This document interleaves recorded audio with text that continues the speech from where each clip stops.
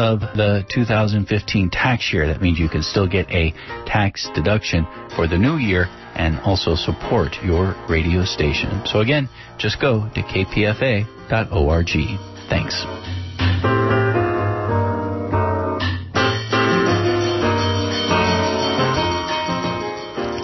And you are listening to 94.1 KPFA and 89.3 KPFB in Berkeley, 88.1 KFCF in Fresno, 97.5 K248BR in Santa Cruz, and online at kpfa.org. The time is 3:30. Stay tuned next for Cover to Cover. Hello, welcome to this edition of Cover to Cover Open Book, or as I like to say, Frame to Frame. My name is Raina Cowan, and I'll be here for the next half hour talking about film. One of the films that struck me this past year is a new film entitled Mustang. It's directed by Deniz Gamze Arguvan, and she is a Turkish-born, French-raised director, and this is her first film. It's a very interesting film, a wonderful film, actually. It's set in a remote Turkish village and depicts the life of 5 young orphan sisters and all the issues that they are facing as they're growing up in a more conservative society. So, Denise, welcome to KPFA. Hello, thank you very much for having me. So why don't we start, what was it that inspired you to make this film?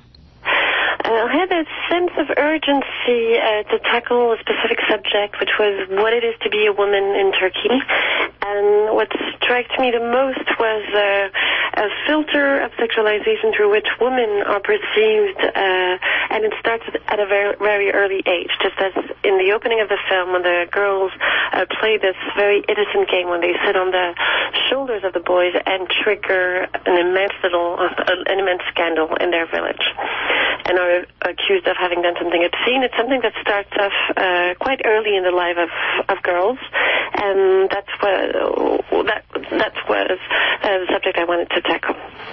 Well, it's such an interesting way that you tackled it, because what we learn about these 5 sisters, they're orphans, and there is a freedom and a sensuality and a belief in themselves that you can see at the very beginning that winds up getting whittled away in different kinds of ways.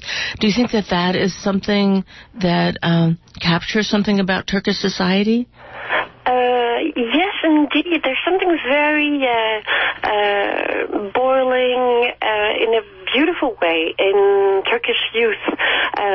When young kids went down in the streets in 2013 to protest, there was something which was full of humor, full of life, and and plus it's very caring. People are very attentionate towards one another. So yes, it does. Now, you were raised partially in France. Do you think that there was something about both being an insider and an outsider that gave you the freedom to tell the story in a different kind of way? Well, absolutely, because I went back and forth so I could zoom in and out of a specific condition in Turkey, and I could see that it was not necessarily exactly the same in other places. So something which could have been maybe too familiar to distinguish from the background if I had only lived in Turkey was more striking to me, probably because I was between 2 cultures, and it's something which goes in both ways. It enlarges the frame of reference. You see the world through very opposite points of views, through the eyes of different people, different cultures, and I think it just enlarged the frame of reference. Now, there is a way, so there's these 5 girls that are really free in a way that I have to say I actually haven't seen in a film before. That there's a willingness for the camera to luxuriate over their sensuality, to capture this image of freedom in a way that I found astoundingly beautiful. So there is something also very risque about what you're doing. Like in some ways, you're doing what the girls are doing, that you're trying to say that it's okay to show a certain level of freedom. Yeah. I wanted to, well, first of all, there are 5 girls, and it gives an exponential power to everything about them. So they're so much more lively.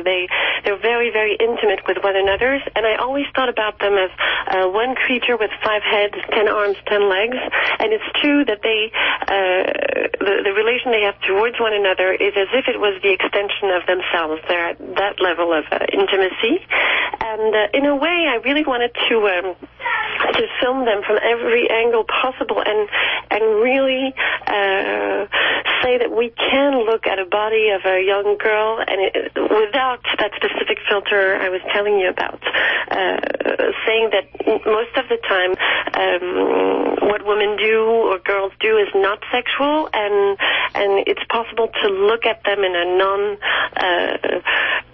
without thinking about sexuality all the time. For example, there's an anecdote I often say about Turkish school directors who not all of them, of course, but who can decide that girls and boys won't take the same staircase when they go to class. And for me, in a way, they're saying that when they're going to math class at 8 o'clock in the morning, there's something very, very sexual happening in that staircase.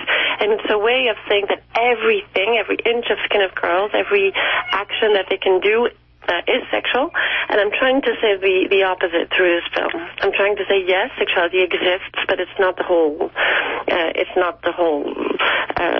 life. Sometimes you're just boiling an egg, and that's it. Well, so let's think about the story. It tells the story of these 5 girls who are orphaned. Did you come up with a backstory in your mind? Sorry. No, because I just had this idea that there was a way that they had parents who possibly were much freer. Yeah, definitely. You're on the spot. Oh, sorry. The first draft of the film of the script was written in one breath. So I had these characters just barging into my life, and once it was done, it was a script that didn't tolerate so much change. So most of the work was about establishing that backstory, and at that point, I really had the impression that film already exists. Those girls already existed, and I was just digging out the story. Like, you start asking yourself, okay, so when did their parents die? And you get a date. So where did they live? Well, of course, in the city. Which city? And then I was asking myself, like, what was the age of the girls when their parents died? And so it meant the eldest girl was 7 years old, which is quite a big deal. She must have heard seen the world in a city like Ankara, for example, and have heard different values of those of the village. So yes, they are a bit foreigners in this village, and they have something about Chekov's 3 sisters who dream of the big city and of someplace else. So that there's a way that they were raised in freedom, and I guess initially they're raised now by their grandmother, who it seems like is trying to take the way that they were raised and allow something to happen, but then is somehow pulled by another son who says, you are being too free with them. Well, I always thought the grandmother was probably overwhelmed by the 5 girls, and of course, like she lost her child, so she's a woman who has gone through great tragedy, so probably, those girls were just out in the streets later than other children and played wildly and didn't brush their hair often. Those were the things I told myself. And yes, and when you see them, even now with the young actresses, we travel a lot together. We go from festival to festival, and they are very, very lively and sometimes overwhelming. We do the scenes of the film wherever we do. So they can be a lot to handle, actually. So I'm quite empathic with the grandmother. Sometimes I'm thinking about doing, building walls as well. No, they are like, I don't know, they do, each time we go anywhere, they climb on each other's back, start running around, shout, scream, climb on things. They're just really full of life and very wild. So it can be overwhelming. We're speaking with Denise Gonze-Arguvan, whose new film Mustang is opening up on Friday. So let's think about the way that you directed them, because so here they are. You want them to be free. The camera is capturing their freedom, and yet as a director, and you were a pregnant director at the time, I read, that the job is really to create a scene and have it be quite structured. So how did you negotiate those things? Well, we spoke a lot about backstory. We worked in a context which was really very, very safe. It was a safe haven, very playful. And they were allowed to make mistakes, of course, and try things. And I had prepared really, really very much for this. I had worked the scenes with adult actors before the shooting to debut anything. You know, sometimes a scene can go very differently than what's on paper, or the feeling of a scene can be very different when played than what's on paper. It's rare, but it happens. So I really wanted to see if there was like any surprise or anything which could go not exactly as I planned. And no, it was a very, like, just as on a playground when you're children, you just start off saying, okay, so you are the pirate, I am this character, let's play. And then for most of the girls, it was the first time. We just played. And then, so how did you work with your DP then in terms of trying to make sure that you got things in the way that you wanted them to look?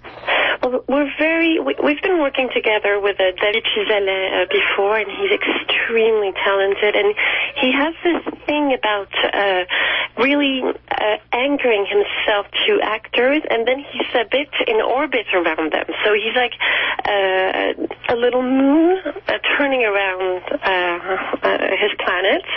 And what's beautiful sometimes is that what he does with his team as well is he held little lamps which were dangling from little sticks, and his team was walking around the actors as the little solar system. You know, they were all turning around them. So he has this thing which is very sensual, very much like a cat. He's the place that he takes is really as one of the girls. And he has this very, very strong bond with actors, and that's precious. So, and what did you tell the girls? Because I could imagine that they wouldn't really know how to make sense of something like that. About sensible scenes, first of all, I discussed with the parents, and there was a lot in the film about life in general, so I had to know who had ever fixed death, who knowed what about many, many, many subjects, and then sometimes for the youngest ones, I asked the parents to precede me to open a subject and tell them things, and then we discussed about it. And there was something about a very strong sense of responsibility, because they knew that the subject was sensible, was very rarely put in the light. So they had something about telling the story of these girls, which was very a big sense of responsibility while doing that. It's funny because sometimes when I've talked to child actors, they just say, well, it's just a story and it's really fun. I get to play characters and make something up. But in some ways, you're talking about something that actually is capturing the essence of a culture of speaking about something that hasn't really been allowed to be spoken about. So It seems like that these girls had a different kind of responsibility to the material. Definitely. Most of them, of course, they come from families which are freer than the characters. But most of the time we had big discussions about even if it's in a very small scale, like anything from their own experience that resonated with the experience of the girls. And they know the country they live in. They know they're very, very sensible.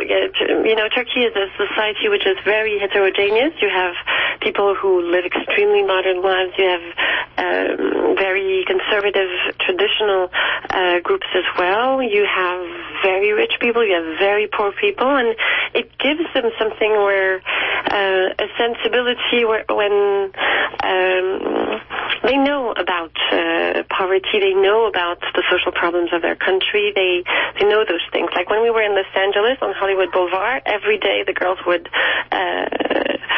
bring the leftovers of food or anything they had to the homeless. Like they did it spontaneously because, they know poverty as well. Like their vision of a society is extremely broad, and they can, their experience of different conditions of humanity is already very wide. You're listening to Cover to Cover, Open Book, Frame to Frame. My name is Raina Cowan, and we're speaking with Denise Gamze Arguvan, whose new film Mustang opens up on Friday. So it seems like that there was a way that you were able to communicate your vision to the girls. What were the issues that came up during filming that were maybe different than what you were expecting? I was more surprised in a good way. I was very moved by them. Plus, the fact that indeed I was pregnant during the shooting made the whole thing very emotional. The film is already quite emotional, and sometimes they were just... they are so strong, so bold. There's something about the characters which are saying all those things you dreamt you would say, you would have said. For example, the first scene of the film when the girls sit on the shoulders of the boys and are accused of having rubbed themselves against the backs of some boys' necks, when I was accused of exactly the same thing, I was too embarrassed to just even take my eyes off the ground, and their reaction of starting breaking the chairs and saying these chairs touched our assholes, isn't that disgusting, is just is heroic. So there was really something that I could see and feel, which was their power. And the funny thing is, this is a film, and now the girls of the young actresses have integrated the behavior of the characters as normal social behavior. So they for them, after having played in the film, and they redo the remake of the scenes with their iPhones all the time. So now it has become the norm, and they're like that. They're very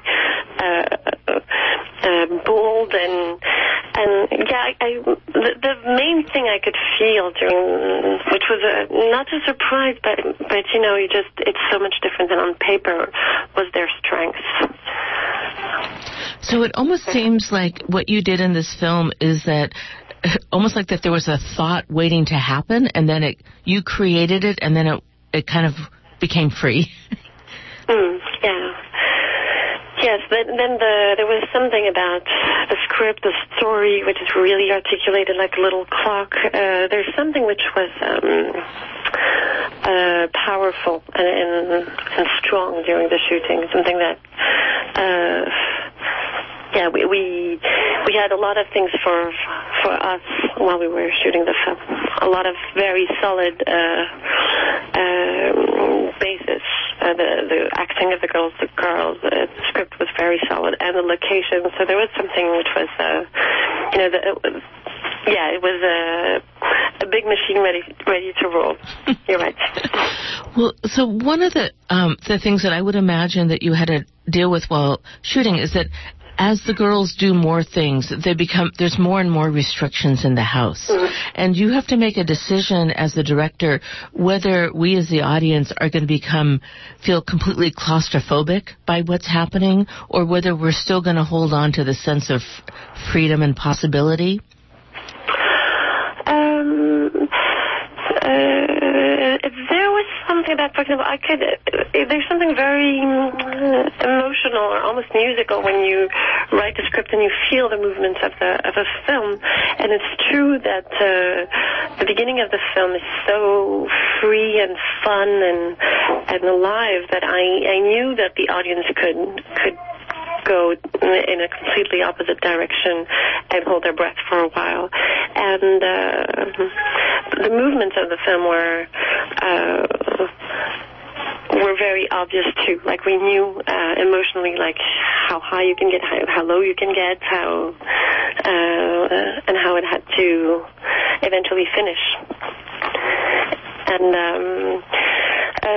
yes, I think there's something where, with a lot of humor, and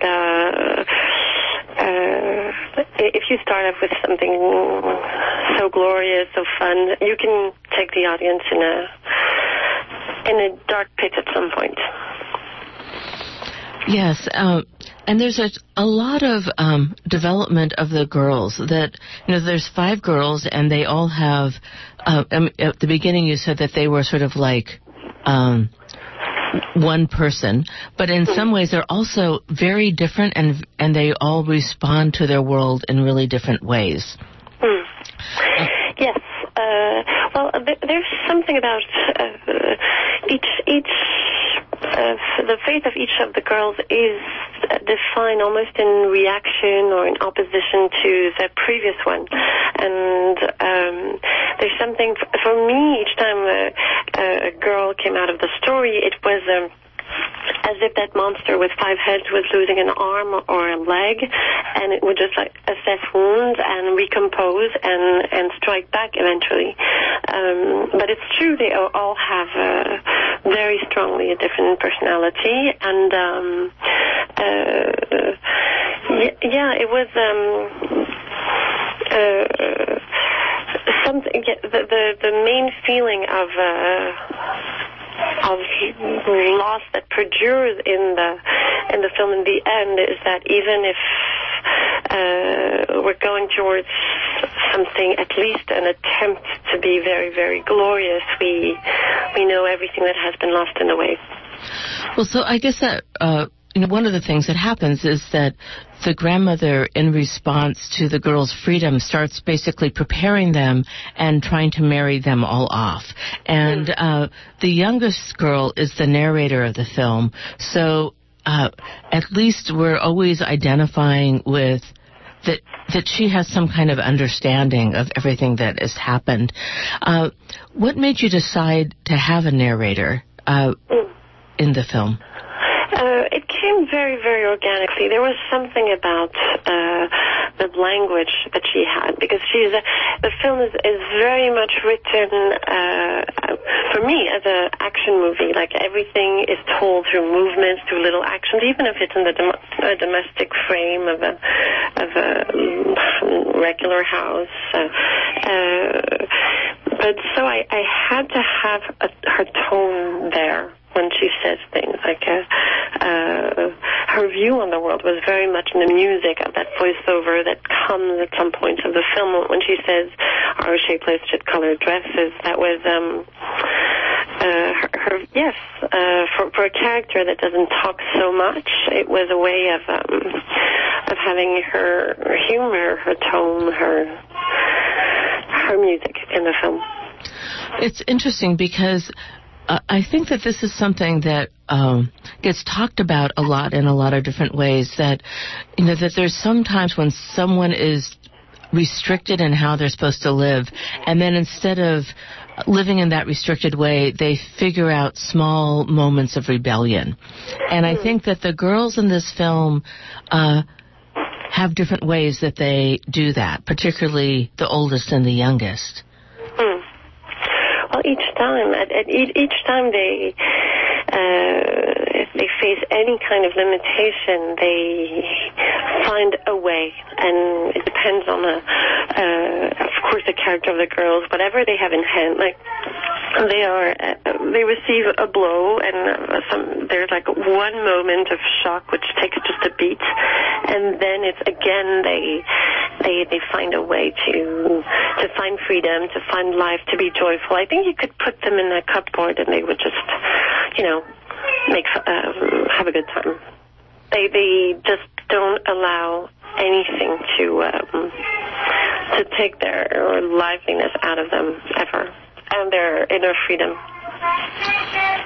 So interesting, because as we're talking, I can hear the liveliness behind us, that it sounds like you and your family preparing for Christmas. So there's I can hear the child that was born while soon after you were doing post-production of the film. No, he's born during post-production, actually. Oh, he was? Yes, he's the co-director, I call him. So, that you've shown the film in different parts of the world, and it seems like I would imagine that the film, which feels like a very French film to me, would be seen very differently in Turkey than it did in France. I'm wondering how people have responded to the film in different cultures. Well, in most cultures, the thing is something which was strikingly received as resonating with experiences of people from really the four corners of the world. And I was very surprised. The first time we showed it in Cannes, that first evening, people came from, the distributors from every single different country came to say hello, and they mostly women from sometimes countries which had no intersection with Turkey whatsoever, either culturally, historically, religiously, nothing, would come and say, this is so much my experience, and this is exactly something that I have lived, or so close to something that I have lived. So that was a striking thing. Then in Turkey, there was something about the reactions were very different, extremely polarized. Either people love it or hate it. And the debate is more around something which is maybe not so interesting in terms of cinema, because Turkey is a territory where you have little films that come out and are seen in the world, and there has been a precedent like Midnight Express, which was just such an awful film and which damaged the image of Turkey so horribly for decades. The Turks are very, susceptible about how you would show the country. So there's something which is, okay, you can't tell the dirty secrets of, they would rather have a film with the Chevalier who saves the lives of everyone from the beginning to the end of the story, and we're going in many, we're very frontal with sometimes dark things about what it's to be a human being. So we're, not always just doing anything that looks like any kind of spot for, Turkish Airlines so the reactions are quite passionate and in good and bad. I could say it's half-half. Half-half. Very interesting. Very, very, very passionate. Like the people who hate it are very aggressive, and people who love it are very emotional. So the film is entitled Mustang. It's directed by our guest today, Deniz Gamze Arguvan. The film was at the Directors Fortnight at Cannes. It showed at Toronto Film Festival and was the French entry for the Best Foreign Language Film at the Academy Awards for this coming year, and it's made the December shortlist of 9 films. It was also nominated for a Golden Globe Award for Best Foreign Language Film. And the film opens this Friday at the Rafael Film Center in San Rafael and the Opera Plaza in San Francisco. Deniz, it's been wonderful for you to talk to us. Here you are in France on the eve of the holiday, and I want to thank you. It's a lovely film, and it is in my top 10, so thank you so much. Thank you very much. Thank you very much for your time, and have a great day. Thank you. So this is Raina Cowan. You've been listening to Frame to Frame, a look at film. I'll be back next month to talk more about film. Thank you so much for listening. Mustang, directed by Deniz Gamze Arguvan, opening this Friday. Thank you. This is Brian Edwards-Tiekert. I just wanted to say thank you so much if you pledged during our holiday fund drive. We didn't quite make our goal, but we stuck to our guns and we ended the fund drive earlier than we did the year before. And if you did not get a chance to give, We do, for a very limited time, have the thank you gifts from that fund drive still available through our website at www.kpfa.org. And as luck would have it, we still need money. www.kpfa.org. And remember, the end of the tax year is coming fast upon us. So if you're looking for a donation to take off your 2015 taxes, do it right now before you forget.